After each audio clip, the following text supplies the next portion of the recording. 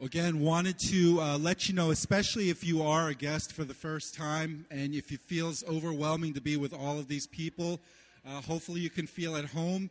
And hopefully we're a warm crowd here, but letting you know there's a lot of people who are new as well. So if you feel like you don't know other people, you join right in. What we want to do really quickly right now, what we do every so often during worship is this thing called Village Bricks, where we've had this idea since the beginning of the year of being, in a sense, the building of God, being the people of God brought together. And what that means is every single one of our bricks come together to add to that story as a whole. So this is not planned. This is open mic. Wanted to give the opportunity, if any of you wanted to share a quick little word of how God is perhaps moving in your life.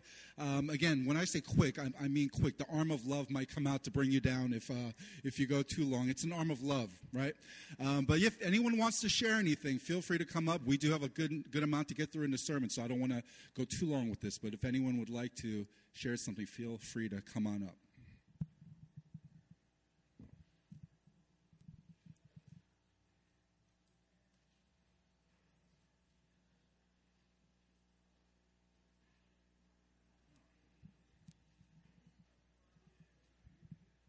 I love it. Sometimes the silence of a room will compel many people to come up. It's a good thing. Okay, I guess I'll speak to probably something that Dan's going to speak about later. So my family situation isn't particularly great. My parents divorced when I was younger. I was about 7, and my mom's been married 4 times, and so I struggle a lot with, like, this idea of what a real family looks like.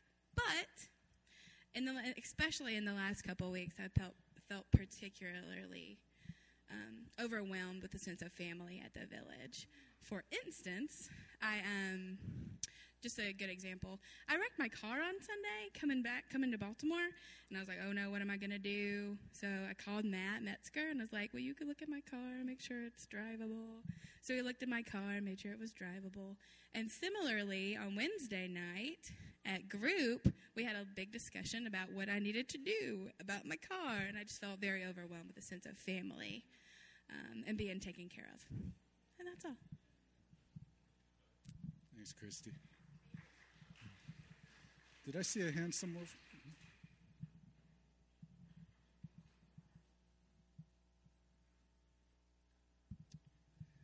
Hi, my name's Grant. I'm starting to come to the Village since the 4th of July weekend. Actually, that's when I first came this past year, and I've been overwhelmed, with a sense of community here. I moved from Boston, where I had a home church.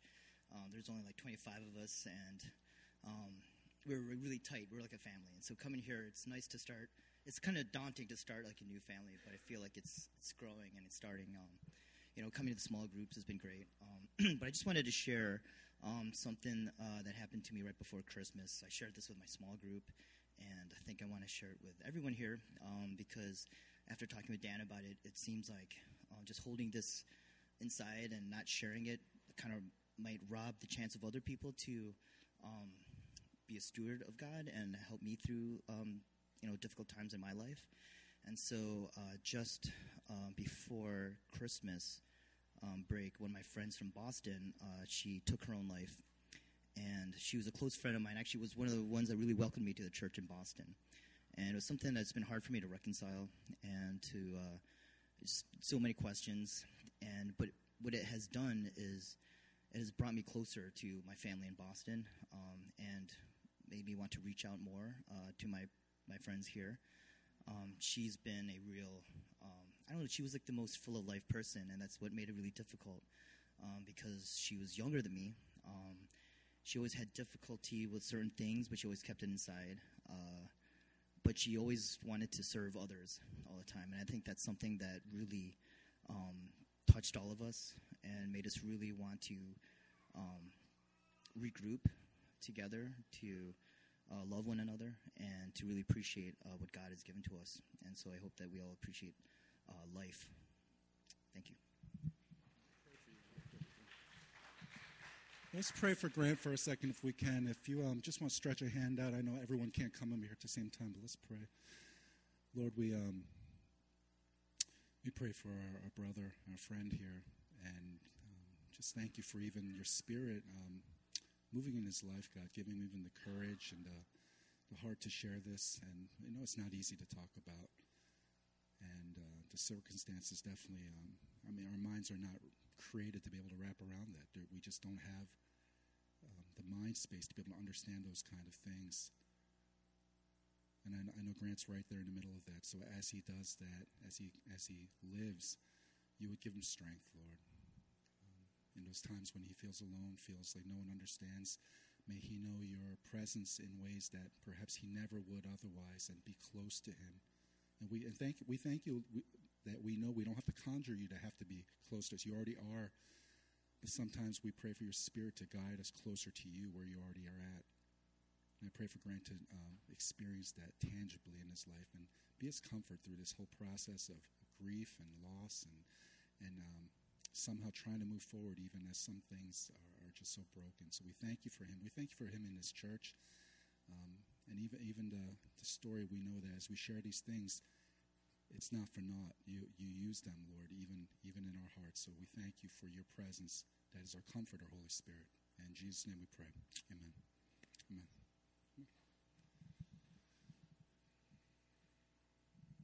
I'm not the best talker, but anyway, I look at everybody around me. I love coming to the church just because of the fact that, everybody is younger than me, except the gentleman back there who lives in the same building. But I wanted to share something, and I just keep thinking about it, that, God is really good, because I had a financial setback, and I'm retired, and I get a little money. It's not much. But my Social Security was garnished, and they took almost half of my, the money that I normally receive. So I'm in a dilemma to try to do something. Maybe I go to work at Giant Food, bagging groceries or something, which that's not exciting. But it's what I wanted to share, whether it's a guardian angel or Jesus is reaching out, God is reaching out. And I get a phone call, and it's from someone who actually was able to help and write a letter and to be able to get this resolved. So I'm hoping in the future that I can get the amount reduced. And I also work for home. I do like business credit. I'm kind of self-employed. And I got 2 clients that signed up with me on Saturday. But it's just amazing how I'm thinking, I'm praying, and, what am I going to do? And then all of a sudden the solution comes. The solution calls, and the idea comes as to what I need to do. So I just wanted to be able to share that, if you're having personal issues, financial issues, just pray on it, and you'd be surprised of how, things can come together and you can get that help. And I'm just amazed that it did happen. I'm very happy. I'm here. I'm praying, and I just wanted to just thank everybody for listening to me. Stuff. Amen. Praise God. All right, one more. I want to quench the spirit. Good morning. Just wanted to give God the glory for my. I had 2 trials this past week, and I put it in the hands of the Lord, and I got through it. I just wanted to thank God and give Him the glory. Once again, I have a mental illness, and I hear things and they tell me to do things that's just not right. And once again, for the 5th time inside of 2 weeks, I was attacked. And for the 5th time in 2 weeks, I won. So, every time, it seems like every time I beat them, I just got to share that, because I'm so used to them beating up on me and me always losing. That here it is inside of, a 25-year battle, I'm actually starting to win now. And that's only because of the grace of God and because of me praying and putting everything that I have in Him. Praise God. Man, it's good to hear people's stories, right? And be reminded that God's at work, because I think like Eric mentioned earlier, sometimes you go through the times when you don't necessarily know if He's at work in your life. And you need others to remind you that He is working. And just a word, if you would like to one time, maybe share a little bit more of an extended break, planned, let us know. We'd love to incorporate your story into the worship.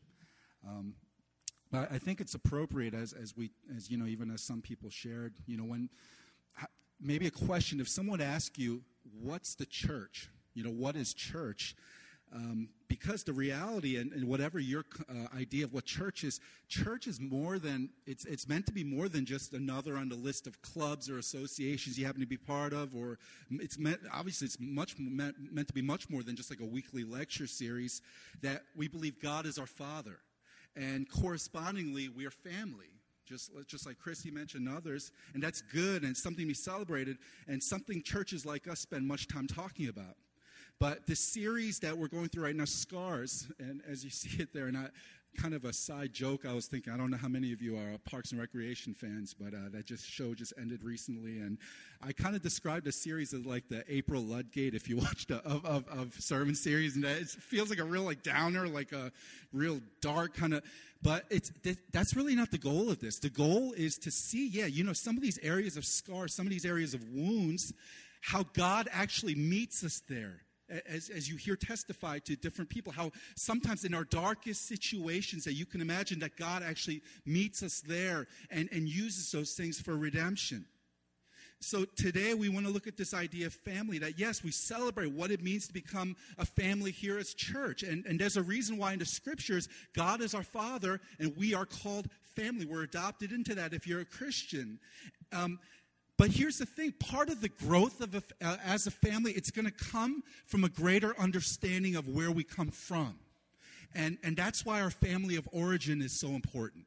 And we use those terms separately in one sense, that in one sense, when we say family, we mean family here at the church, that God gives us a new spiritual family, but also we have a family of origin, where you were birthed, your home. And we're not going to say one is more important than the other. I think both are important in different ways. But I think for us to truly understand what it means to be a spiritual family, we've got to go and look at some of these issues coming from our family of origin. And that's what we want to look at, some areas of scars today. And to know this American culture, I mean, the culture we live in, it's a highly individualistic culture. So because of that, you often hear things like, I am my own person. No one determines who I am or what I'm going to get to. I am my own person. But I'd like to suggest that's just not accurate. It's just not fully accurate, because the reason that we talk so much about family history during premarital counseling is because out of the many factors that shape who we are, our family of origin is probably one of the most influential. That the family that we were born into and raised in, it probably has one of the most impactful just powers in our life and who we become. So when we think even in this room of how many are here today, and we talk about becoming a family with one another, the truth is, just like in marriage, when I tell people when I marry them, I tell them, you're not just marrying this person, right? You're marrying that whole family you see over there, right? They all become yours too. In that way here, as we talk about becoming family, we all bring in, like this room is packed right now. There's people that are hanging on the rafters and people sitting up in the sound booth because there's no more seats, because we bring in all of our family of origin history as well with us. So when we talk about how we grow with one another, we need to recognize that's there. So we're going to look at that today, and I just want to put this word out, kind of not a warning necessarily, but just for you to be aware that we're aware. For many of us, family is not a jolly kind of topic, and I'm fully aware that it can even be a trigger for some of us as you hear some things about family, that you can bring out some stuff from your heart, from your memory. So I want to pray. I don't want to sound like goofy about this, but I want to pray for God's leading, if that's okay. So let me pray for us as we dive into this. Heavenly Father, we do pray for your guidance. Holy Spirit, I pray for you to do good work here in our midst. And we have just so many different people, and the reality is so many different family of origin stories represented here. So we pray you do that kind of crazy thing you can do where you can take one story and you can speak it exactly the way 100 people need to hear. And we pray for healing. But Lord, even beyond that, we pray for hope. That you're not a God of accidents. You have clear purpose, even when our eyes cannot always see it. So help us to see that even as we talk about family. Amen. So I'm going to read from Genesis 37. We actually don't have the main text up on the screen. It's page 27 if you want to pick up the Bibles in the benches there in the pews. Genesis chapter 37, right at the beginning of the Bible, page 27. starting in verse 1. Starting verse 1, it reads, Jacob lived in the land of his father's sojournings, in the land of Canaan. These are the generations of Jacob. Joseph, being 17 years old, was pasturing the flock with his brothers. He was a boy with the sons of Bilhah and Zilpah, his father's wives. And Joseph brought a bad report of them to their father. Now Israel loved Joseph more than any other of his sons, because he was the son of his old age, and he made him a robe of many colors. But when his brothers saw that their father loved him more than all his brothers, they hated him and could not speak peacefully to him. Now Joseph had a dream, and when he told it to his brothers, they hated him even more.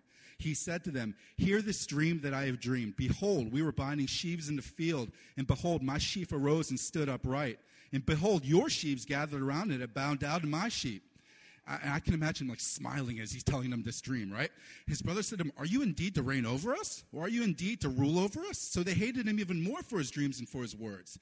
Then he dreamed another dream and told it to his brothers and said, Behold, I have dreamed another dream. Behold, the sun, the moon, and 11 stars were bowing down to me. But when he told it to his father and to his brothers, his father rebuked him and said to him, What is this dream that you have dreamed? Shall I and your mother and your brothers indeed come to bow ourselves to the ground before you? And his brothers were jealous of him. But his father kept the saying in mind. Now his brothers went to pasture their father's flock near Shechem. And Israel said to Joseph, Are not your brothers pasturing the flock at Shechem? Come, I will send you to them. And he said to him, Here I am. So he said to him, Go now, see if it is well with your brothers and with the flock, and bring me word.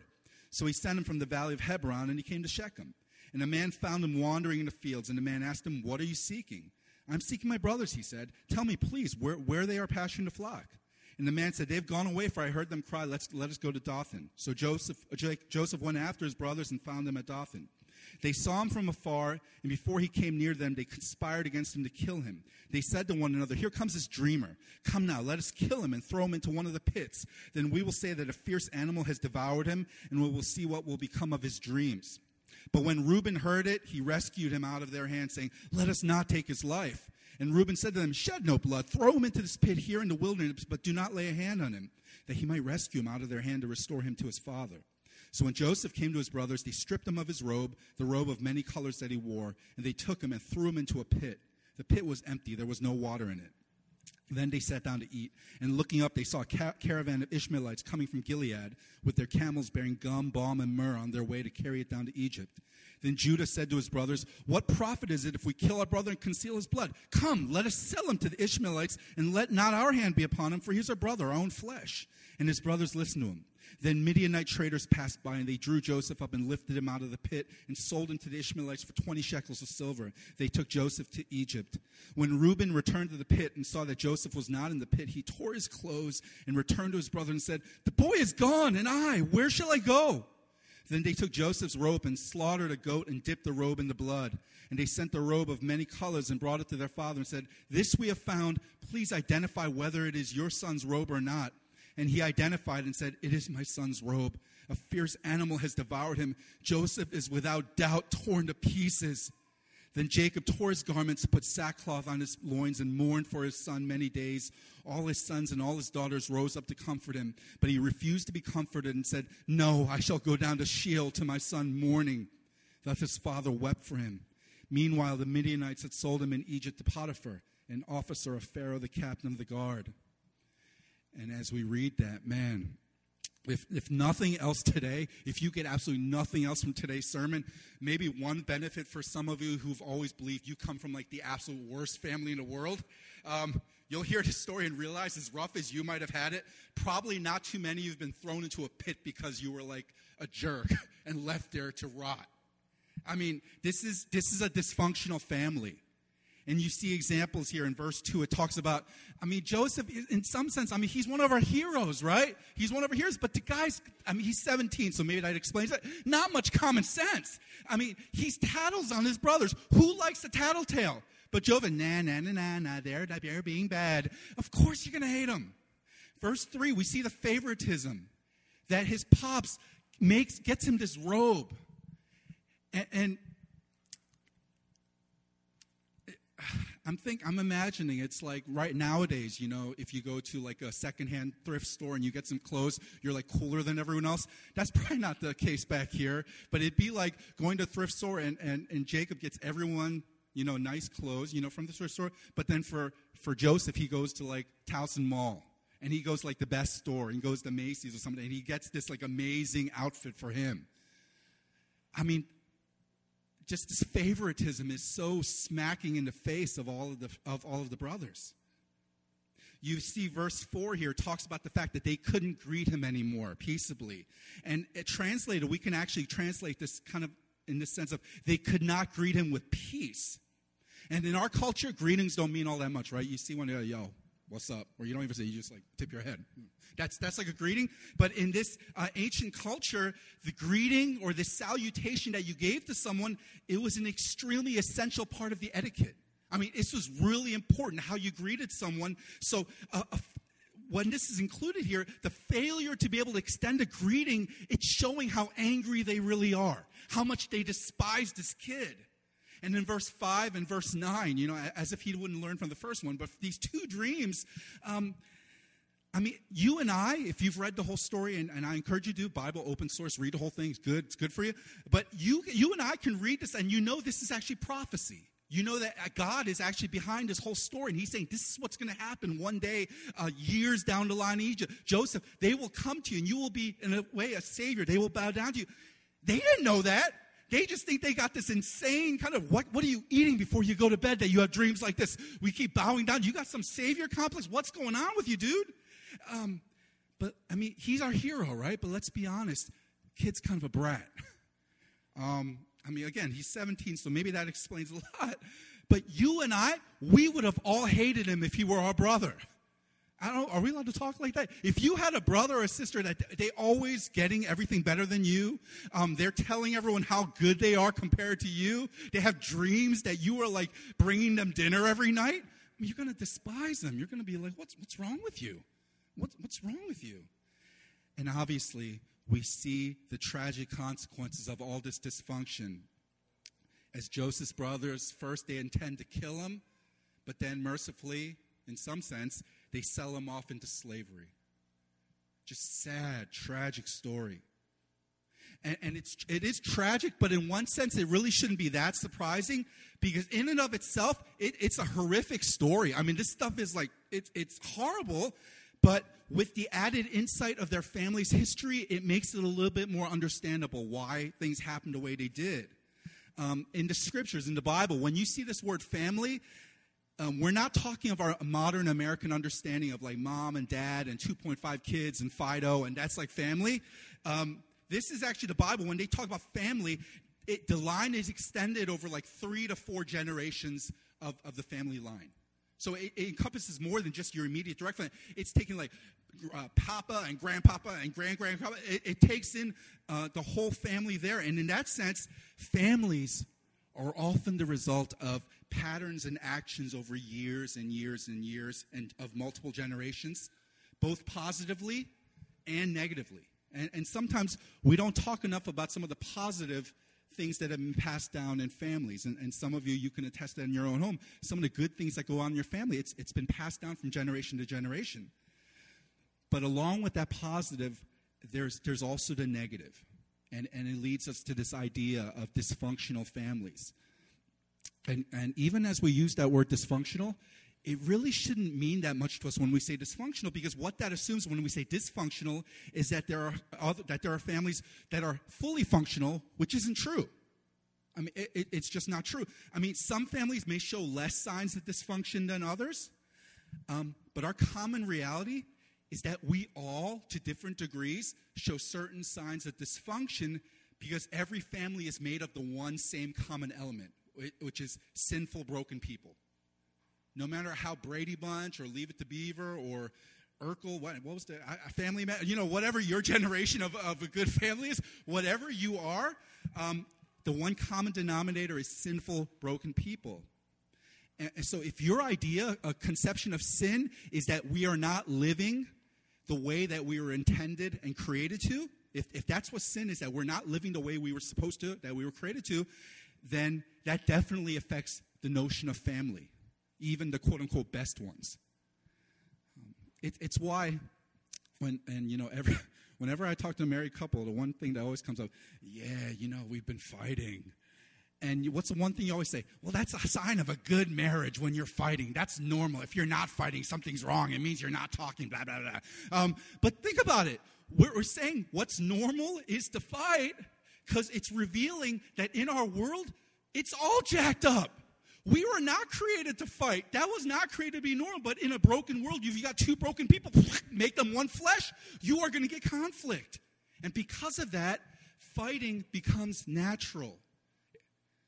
So when we look at this tragic dysfunction of Joseph's family here, we have to recognize that the seeds of their present dysfunction, what we read here in Genesis chapter 37, this has been sown. These seeds have been sown for years before Joseph was ever parading around in a glorious robe. These seeds were there for a long time before Joseph was even around. I mean, let's look at one example here, and this is an example from Jacob's birth. I think we have the verses up here from Genesis chapter 25, and starting in verse 24. It describes and this is describing Rebekah, Jacob's mother, when her days to give birth were completed, behold, there were twins in her womb. The first came out red, all his body like a hairy cloak, so they called his name Esau. Afterward, his brother came out with his hand holding Esau's heel, so his name was called Jacob. Isaac was 60 years old when she bore them. When the boys grew up, Esau was a skillful hunter, a man of the field, while Jacob was a quiet man dwelling in tents. And this is forever in history now a negative eye on camping here, right? That dwelling in tents has become like this negative thing, right? Anyway, Jacob loved to be in the tents. Isaac loved Esau because he ate of his game. This guy was like a barbarian. He liked meat. But Rebekah loved Jacob. Did you catch that last sentence there? There is extreme favoritism here. Isaac loved the one son Esau, and I don't know whether in response or it was just a natural way it happened, Rebekah loved Jacob. So this family, even the husband and wife that are supposed to be united, they're divided along child lines. There's preference obviously being shown. This is not like undercover. This is very obvious. Preference being shown here, favoritism. And if you follow the story further, again, we're not going to go into all this today. You can read it on your own. You discovered that this favoritism had tragic consequences. It's what led in Jacob's own family, this favoritism to one son over the other. It's the same sin that led him to deceive his own father. It led him to steal from his brother, Esau. And it led Jacob to be driven from his own family, and especially from his mom, who she loved him most, to the point where he would never see her again alive. That's what this favoritism did. It split this family in half, and it caused repercussions. And the thing is, in the chapter we read today, in Jacob's progeny, we see the same thing happening again. This favoritism over and over and over. And as enlightened people, which, you all look enlightened to me, at least, we all see the things that we hate from our own families of origin. We do, right? Unless you're totally oblivious, you know what you don't like about the family you grew up in or that you were born into, and you say, and we vow with all of our strength, things will be different for me. Things will be different in my home. When I get married or when I have kids or in my life, it's not going to be like when I grew up. But the reality is that, and things might change. I'm not saying they won't change, but that the behaviors, the attitudes, the brokenness, you will often find in one generation after another. And that's why it's so common to see, generationally repeated patterns like divorce, addictive behavior, abuse, unhealthy views of gender, mistrust of authority, unstable relationships, and we can go on and on. But it's so common to see these different attitudes and things just trickle down after family after family after family, generation after generation. And guys, that's why it's so important for us in the safety of a church to talk about these things, because in my experience, churches usually have not done a very good job of talking about this. I mean, I don't know what kind of church background you came from if this is not your first church, but most churches I've been part of, we didn't really talk that much about some of the things that formed who we are. And sometimes it's because churches can feel like they just want that like shiny, happy, joyful kind of mentality and turn that frown upside down kind of Christianity, I call it, where, don't get bogged down in the past because Jesus has something much better for you in the future. So don't think about those things. Just think about all the good stuff he wants to give you, which is fine.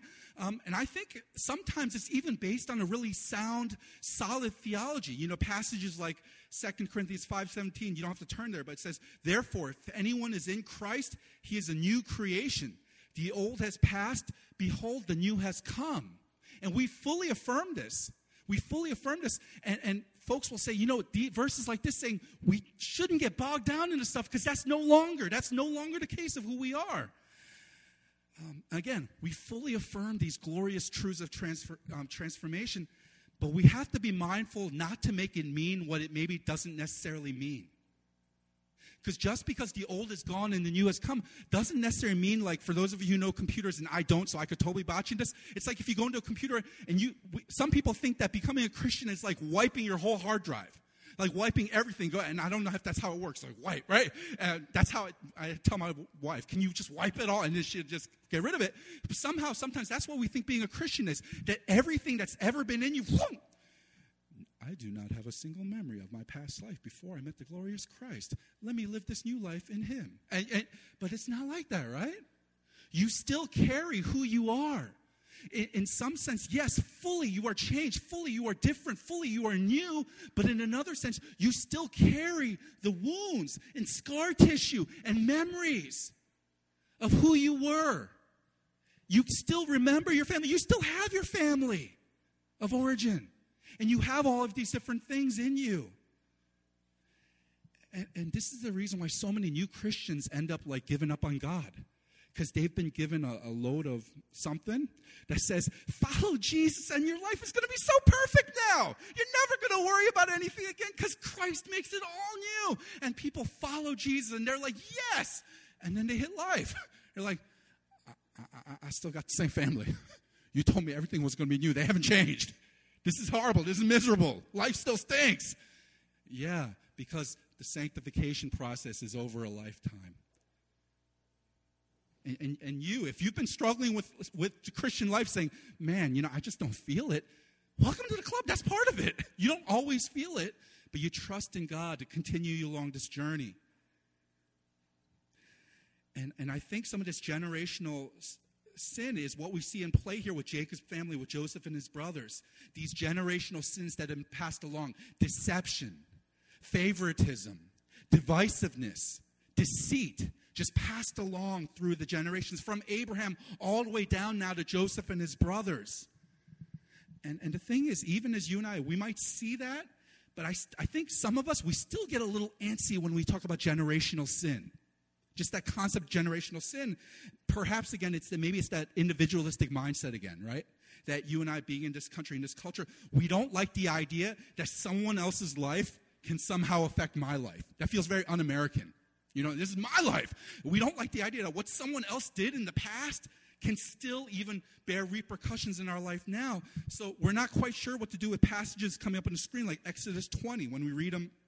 And this is what God is giving the 10 Commandments. In the middle of it, in verse 5, he says, you shall not bow down to them or serve them. For I, the Lord your God, am a jealous God, visiting the iniquity of the fathers on the children to the third and the fourth generation of those who hate me.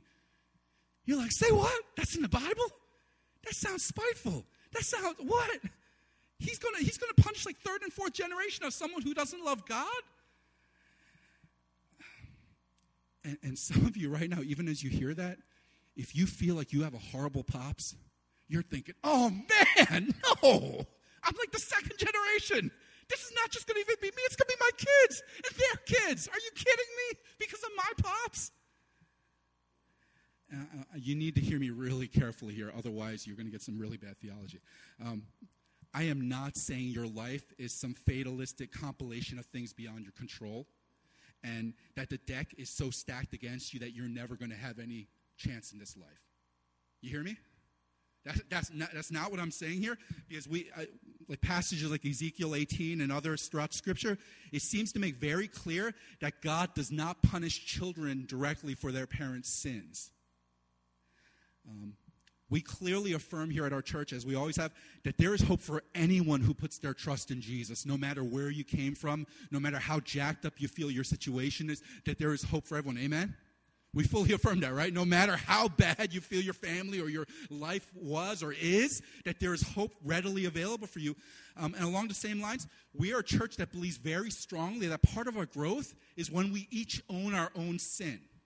When we take ownership of our own sin, that ultimately part of receiving God's forgiveness through Jesus, it's confessing, I'm a sinner who needs help. And not passing the buck to someone else and not blaming someone else, not making excuses. But in the name of that belief, we have to be mindful that we don't ignore generational strongholds of sin in our lives. That each of our families of origin, as many are represented in this room here, we all have certain ways of living that have kind of been imprinted within us, that this is just the way we view life, the way we view relationships, the way we view the world. And they exhibit their effects even if you're not aware of it. Even if you found transformation in Christ. And the sobering reality, and those of you who are parents, you're seeing this happen probably, is that often these patterns, they'll be passed on to your own children without you even realizing it. Shiny, happy, joy sermon, right? Here, guys, here's why I'm spending so much time on this today. Many of you, I just from knowing and talking to you, you genuinely desire to grow in your relationship with Jesus. You sincerely want to follow him. You sincerely want to change. You want transformation. But the thing is, you continue to struggle with the same things over and over again, even if it's exhibited in different ways. And you might have been a Christian for a long time, and you feel like, man, I'm still have the same problems, the same issues over and over again. And part of that, again, it's just being a Christian. It's a journey. But you're frustrated because you sing songs like In Christ Alone, and you sing it with all your heart, and you really readily believe if you just believe in Jesus enough, everything is going to be wiped clean. And you believe if you just go to church enough, if you just go every week to worship on Sunday, if you just study enough Bible, if you just pray enough minutes in a day, that you'll finally find change. And what happens? You hit this wall where you don't see it happening. And you get frustrated. And maybe I can suggest, and again, this is not an across-the-board thing, but for many of us maybe, the reason that we have not experienced the fullness of what Jesus has accomplished for you in his work on the cross, the message of redemption, is that we haven't allowed that message of redemption to speak into every aspect of who we are, including our families of origin, including our past. And maybe that's a reason why, for some of us here, the current struggle that you experience, as much as you've removed yourself from your family of origin, some of us have gone a long way to try to get away from it, you still face it. And past patterns might be exhibiting in your life currently, and you might not even be aware of it. I mean, it might look like some examples I thought of. It might look like maybe for some of you, you just have a really difficult time opening yourself up to others. You just have a very difficult time sharing your heart emotionally with other people, whether it's if you're married with your spouse or with friends.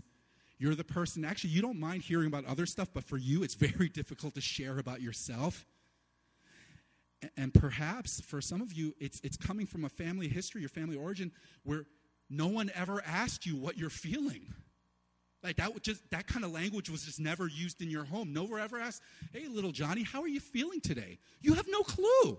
So when suddenly now you're in a life situation where, how are you feeling? And you go to a community group here at the village and you go crazy because everyone's, how are you feeling? You're like, good, everything's good, great, yeah, good. Because you don't. It's a foreign concept because you've never been raised in such where people want to know what you're feeling. And maybe that's been a common pattern in your family of origin's history. Or maybe for some of us, and I know this is definitely the case for me, you have a difficulty with authority. You just have such a difficult time when someone who's in an authority position, whether it's a boss or whether it's a TA or whether it's a parent, whether it's a pastor, whether it's someone like telling you stuff and you just like bristle and you don't even know why you're doing it. Like you automatically, you get on the defensive. You want to fight and you don't even know why. It's like hairs on your body. They're like standing up. You're like, you don't know what's going on there. And perhaps some of your struggle, maybe you come from family histories where there were no positive authority figures. Maybe as biblically designed in a home where a father was supposed to lead, maybe you didn't have a father who led or didn't lead well. So for you, why would you trust someone in authority? Because you've never seen it modeled. And then you bring that into every other situation where you face authority. They can't be thinking of something good for me here because I've never seen that lived out. Maybe for some of us, it's your whole existence has been based on performance. So for you, growing up in your family and your family of origin, and this is actually really normal, you were told a lot of criticism or you were given a lot of ways to be better. And when you did something really good, you were given a lot of applause. Yeah, you did it right. Great. Thumbs up. You bring a great report card home. Yes.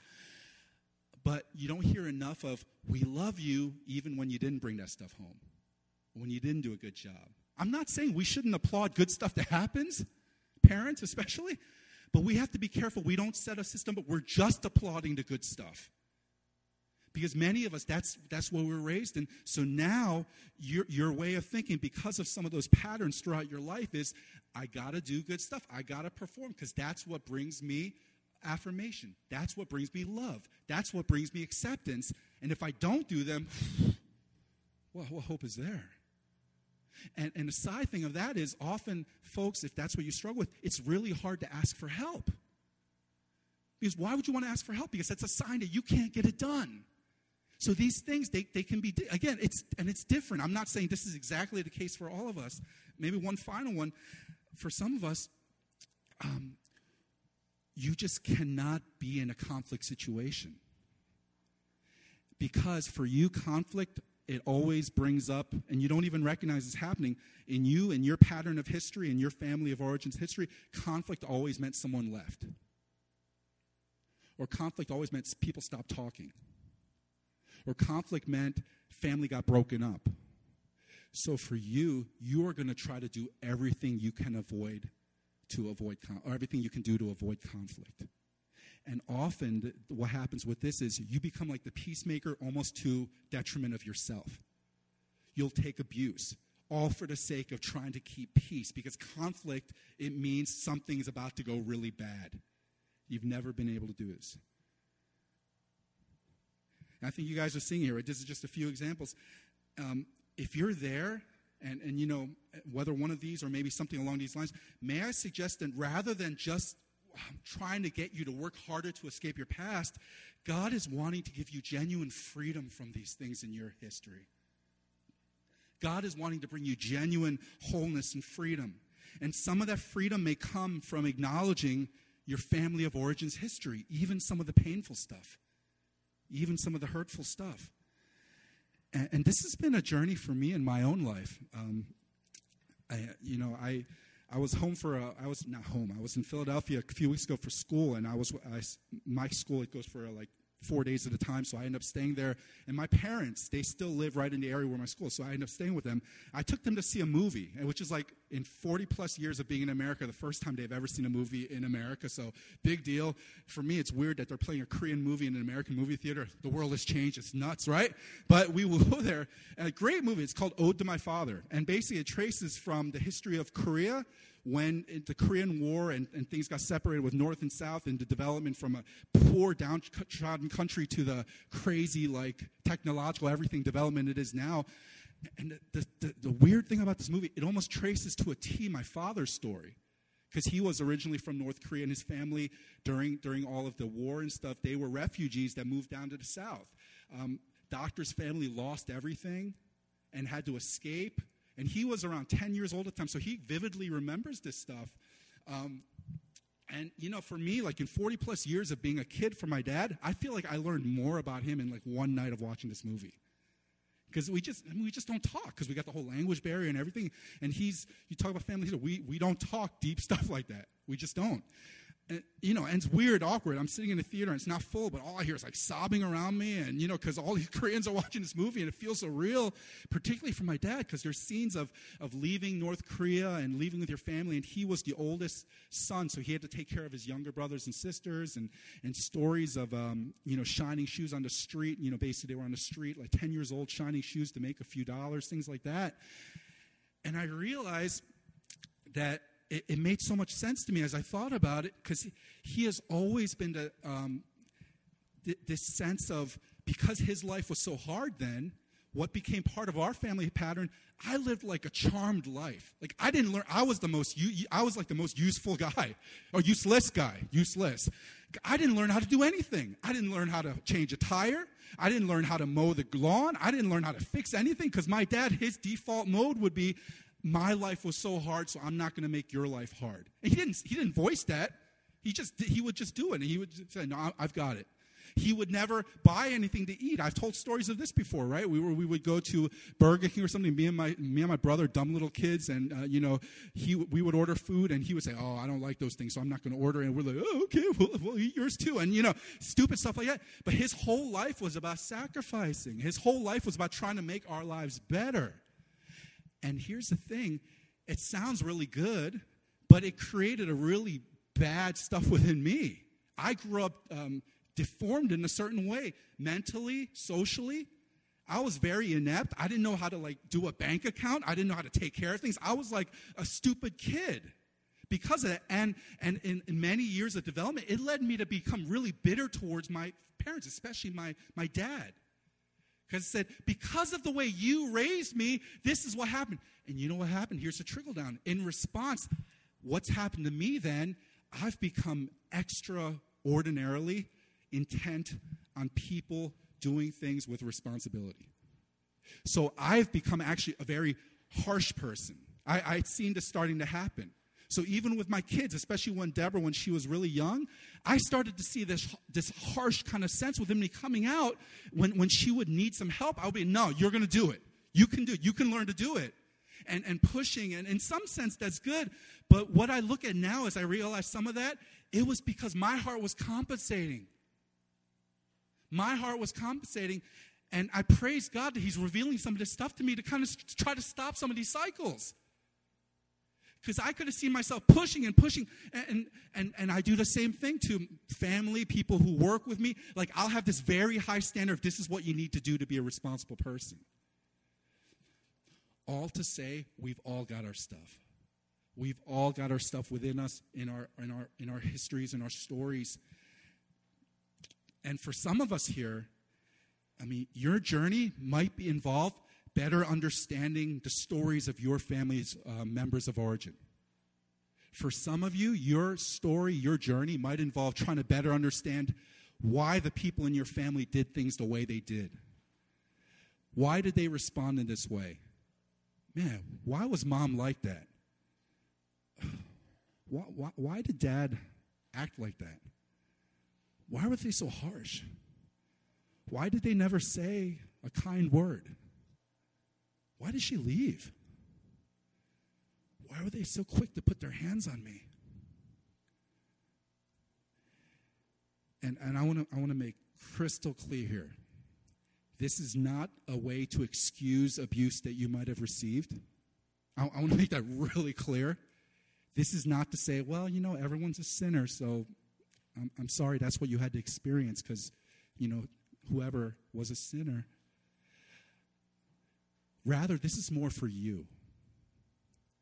This is more for you because God wants you to be free from some of the burden that you've been carrying for such a long time in anger, in trying to explain even to your own mind why things happened the way they did. And God wants to free you from those things. And what are how do you forgive people in your family history who you're fairly sure their sin directly led to your pain? How do you forgive that? I think when we look at Joseph, we see some of it, it's time. I mean, when did Joseph have his encounter? And again, I'm going forward in the story. You can read it. But he encounters his brothers again. They don't know it's him in Egypt, and he is risen in the ranks after 22 years. And much of that time was spent in jail, a lot of time for self-reflection. These things often will not come overnight. It can involve a lot of time. But here's the thing. It started with Joseph. It started with him. And I would encourage you, as you look into your family history and your biological, your family biology, and you see like really painful stuff, and if, as I said, I don't know if this will help you or not, you cannot control what any other person does. You do not have you are not the Holy Spirit. You do not have the authority to change another person's heart. You don't have the authority to make someone ask for repentance and forgiveness. You don't have the power to make someone be humbled and come to you and want to reconcile. The one thing you have the power to be able to do is bring your own heart to God and say, God, here's where I am right now, and I'm not very happy with who I am because I've got anger, and it's stewed down into my other relationships. I see it now. My past hurts have led into my present life, and it's affecting things. God, I don't want to carry this anymore. God, I want to give this to you. With Joseph, it started with him. In the same way for us, it starts with us. Because we see that Joseph, he rewrote his life story according to Scripture. He rewrote his life story, though it was going one way. He rewrote it according to Scripture. We see the one famous verse from Genesis chapter 50, verse 20. I think it's up on the screen where it says, he's talking to his brothers, as for you, you meant evil against me, but God meant it for good, to bring it about that many people should be kept alive as they are today. Because if you read the story, Joseph went through all of this stuff eventually so he could save his family, so he could be placed in charge of the food in Egypt, be like the second in charge, and be able to feed his family when famine would have crushed them. That God used all of these things to save them, and they indeed did bow down to them. What a hopeful verse that even in the biggest mess, God was using all of these situations. So for you here, as disheartening as some of your families of origin might be, and from knowing some of you, I know this case, as dysfunctional as your family you feel it's always been, as you've seen and as you've lived out a life of sin and brokenness through your family story, can you imagine that God would make beauty out of those ashes of your life? Even in the worst things that have gone in your life, that God can take those and make beauty out of it. You know how you can be sure? Because Joseph's redemption ultimately points to Jesus' story. Joseph is a great story, but it ultimately points to Jesus' story. Again, another son who was loved by his father, but without all the other drama. Another son who was precious in his father's sight, who came to love his brothers, yet they sold him into slavery.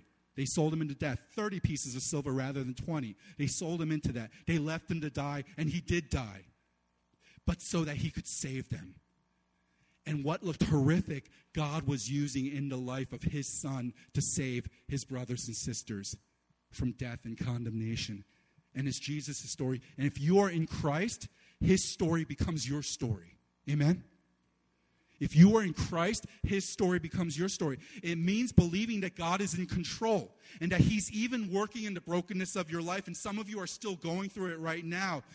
And in one sense, obviously to heal you, but even more, to redeem it for his glory. Not just to heal you, but to actually use that for his glory. Because honestly, right, for some of you, that's how you came to know Jesus in the first place. Because your family of origin was so rotten in your eyes. And it was so hard. And you went through a lot. You didn't have a father. You didn't have a mother who cared for you. You didn't have people who loved you. You were abused. You were molested. You were treated badly. You were not loved. And that's ultimately what brought you to God. Where God said, here is love that you cannot purchase. Here's unconditional forgiveness, conditional based upon the sacrifice of Jesus, but for you, you couldn't earn it. In your brokenness, in your tears, find hope, find redemption in Jesus. And guys, that's why church is so important. That's why this community is so important. That's why this family is so important. because many of us can't imagine a life like that. We can't imagine a life where things would ever get any better. Some of you, you live in the generational curse of looking at your family history and saying, this is who I'll ever be. This is all I'll ever be. And God wants to remind you, in Christ, there is hope. And we need one another to point one another, to tell each other that our stories are not wasted, that our hurts are not trash, but God is using those things to draw us closer to Him and heal other people as well. So can I ask you to stand? Can I ask you to stand with me? And I'm going to read a couple of verses in a second here. And I want to speak to everyone, but particularly, I want to speak to those of you who've always feared what family means. That when people in church talk about how you can have a family, you don't get happy, you get really fearful. And part of you never wants that because for you, it's always brought the harshest of images into your mind. You're scared. You actually have no problem believing that generational sin because you've seen it happen over and over in your family. You're afraid you're going to pass it on. For some of us, maybe you've been part of your family's dysfunction, if we're just being honest. Maybe you've led to your family's dysfunction. If that's any of you here, let me read this. And this is a verse I read earlier, but I didn't read the whole thing. It's from Exodus 20. You shall not bow down to them or serve them, for I, the Lord your God, am a jealous God, visiting the iniquity of the fathers on the children to the third and fourth generation of those who hate me. Here's the good news. But showing steadfast love to thousands of those who love me and keep my commandments. That yes, there is generational sin. Yes, we need to deal with it. But in Christ, look at the promises. Steadfast love to thousands of generations. That in Christ, some of the dysfunction can end with you. Some of it will just fully be there and you got to work through it. But in Christ, you can start a new story line in Him. Let me encourage you, believe on this day that God is rewriting your life story according to His will and ways. Let me pray for us. Lord, I pray for my friends here, family members. Lord, some of this stuff is not easy to hear because the idea of family has always led to deep guilt, shame, hatred, fear. And if we're in those moments where we're brutally honest, sometimes major questioning of you. Because we say, if you truly loved us, why would you have put us into a family like that? But Lord, I pray you give us the awareness of Joseph to see that what in this world seemed like evil, you were actually using for good. And for a lot of us in this room, maybe us sitting in this room is evidence of that. That you've used the harsh things, the difficult things of our life. And God, now that you want to bring us to a place where we build, in some sense, another family, a spiritual family, where we bring real hurts. We don't pretend. We don't gloss over. We're honest. We say, this is some of my history, and I'm seeking redemption in it. We bring it to one another. We point one another's to Christ. And the hope that's in you, that you rewrite stories, that there's no one beyond your hope. So I pray, especially those in this room who have been just strangled by fear for so long, choked by shame, pounded down by guilt, hindered by regret, frustrated by inability to grow, just trying harder, trying to escape our past, escape the things we hated about our family. Lord, would you bring redemption into those areas and bring freedom today as we fix our eyes on you. We thank you, Lord, that there is great hope in you, and you promise steadfast love to thousands upon thousands when we are in Christ. So we're going to sing. We're going to receive communion. If you're a Christian, I would encourage you to come up. Both sides at the same time. Take a piece of the wafer. Remember the broken body of Jesus, our older brother that came to die in our place, even as he was sold by us for silver in our place. And dip it in the cup and be reminded of the blood that forgives our sins, the sacrifice, and worship him. If you're not a Christian, we'd love to talk with you about what it means not to just be a better person, but to find family. And let us know. Mark it down on the card or come talk to one of us. We'd love to talk to you. So let's worship God.